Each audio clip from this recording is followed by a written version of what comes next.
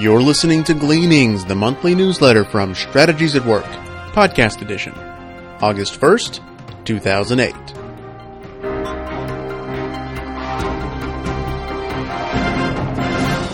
Upcoming events. The most popular seminar offered by Strategies at Work is the Strategic Life Alignment Seminar. This seminar will equip you with tools and a methodology for discerning your life purpose. Don't miss this opportunity to learn biblical principles that will help you discover your destiny. Peace, joy, and satisfaction will be yours only if you discover and fulfill your life purpose. The Strategic Life Alignment Seminar will be presented on August 22nd in Plano, Texas, and November 21st and 22nd in Novato, California. Please see the website strategieswork.com for details.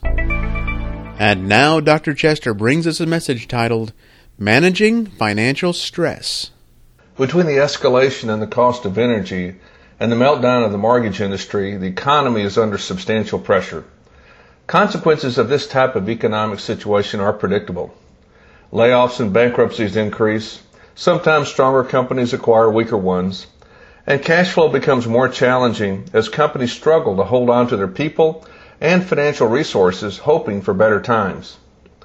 One of the major symptoms of cash flow problems is slow pay. Most companies that extend credit to customers specify payment terms such as net 30. This means that the full amount of the invoice is due in 30 days. Companies that extend credit are generally capitalized to carry receivables in accordance with their terms. When the collection of receivables goes beyond the standard terms, the company holding those receivables normally experiences financial stress. As the economy slows, companies tend to be slow in adjusting because they don't know how severely they will be impacted. To use an engineering metaphor, companies tend to get behind the power curve. And as engineers know, once you are behind the power curve, it is very difficult to get ahead of the curve. This reality is true in the financial world as well. Companies tend to fall into cash flow problems and linger in that state. Delaying vendor payments is a common way to deal with the stress. Delaying payments creates cash flow stress for the vendors, which causes the vendors to slow pay their vendors. As a result, financial stress is propagated throughout the economy. Issuing credit to customers is an established business practice, particularly in North America. This practice works best during stable economic times and in cultures that embrace biblical values. When the economy or the values failed, or both, the practice becomes problematic, particularly for small companies that tend to be thinly capitalized. In recent years, the credit industry has grown and become more organized. Credit card companies have expanded beyond consumer credit to business credit. Consequently, in many cases, companies can ask customers to pay via credit card, which puts the credit risk on the credit card companies. Clearly, this is a wise move, particularly for small businesses. But many companies are already exposed to credit risk, so what should a company do that experiences financial stress associated with slow pay? May I offer a biblical worldview on this issue? Consider 5 key points. First, the management team should gather together for a time of thanksgiving and praise to the Lord for all of His goodness and grace in both their personal lives and toward the company. Meditate on scriptures such as Psalm 100. Reflection on the goodness of God is a wonderful way to get refocused and recentered on the Lord. Second, the management team should engage in a time of prayer. Reflect on a text such as Philippians 4, 6 through 7. Do not be anxious about anything, but in everything by prayer and petition, with thanksgiving, present your requests to God, and the peace of God which transcends all understanding will guard your hearts and your minds in Christ Jesus. Ask the Lord to give the management team a revelation of the reality of this text, to set aside anxiety and pray with a thankful heart. Then let peace be an indicator that you are aligned with God. Third, remember that in God's universe, spiritual reality and physical reality, i.e. money and other physical resources, are coupled. For example, when Israel disobeyed God, one of the consequences was economic calamity. See Deuteronomy 28, 47 through 48. The reverse is also true. Namely, obedience to God leads to economic blessing. See Deuteronomy 5:33.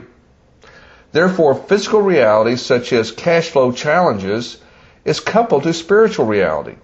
So what spiritual reality is driving the cash flow problem? Ask the Lord to reveal to you why there is a cash flow problem. You can break down the question into a number of more specific questions to ask the Lord. For example, do we properly understand the kingdom of God in the context of business? Do we operate the business righteously? Do we recognize God's provision? Is there sin in the business?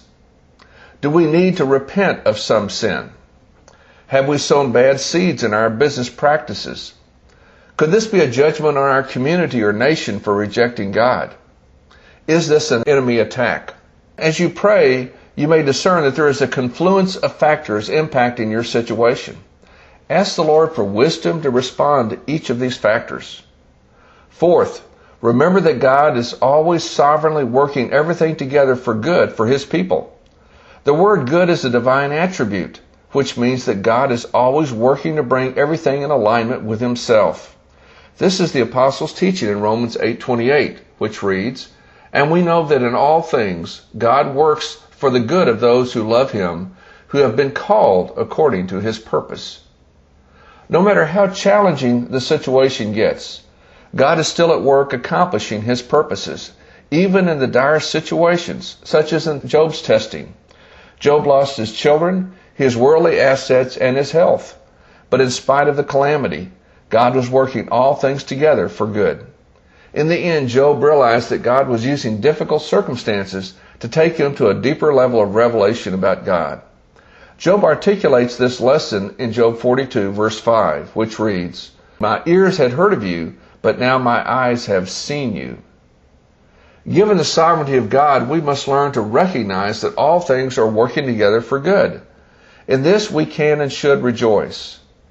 And fifth, ask the Lord for the grace of contentment regardless of what happens. Note what the Apostle Paul said in Philippians 4, verses 11 through 13. "I know I have learned to be content, whatever the circumstances. I know what it is to be in need, and I know what it is to have plenty. I have learned the secret of being content in any and every situation. Whether well fed or hungry, whether living in plenty or in want, I can do everything through Him who gives me strength."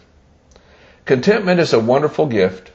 It enables us to endure hardship, difficulty, and challenge without undue distress and frustration.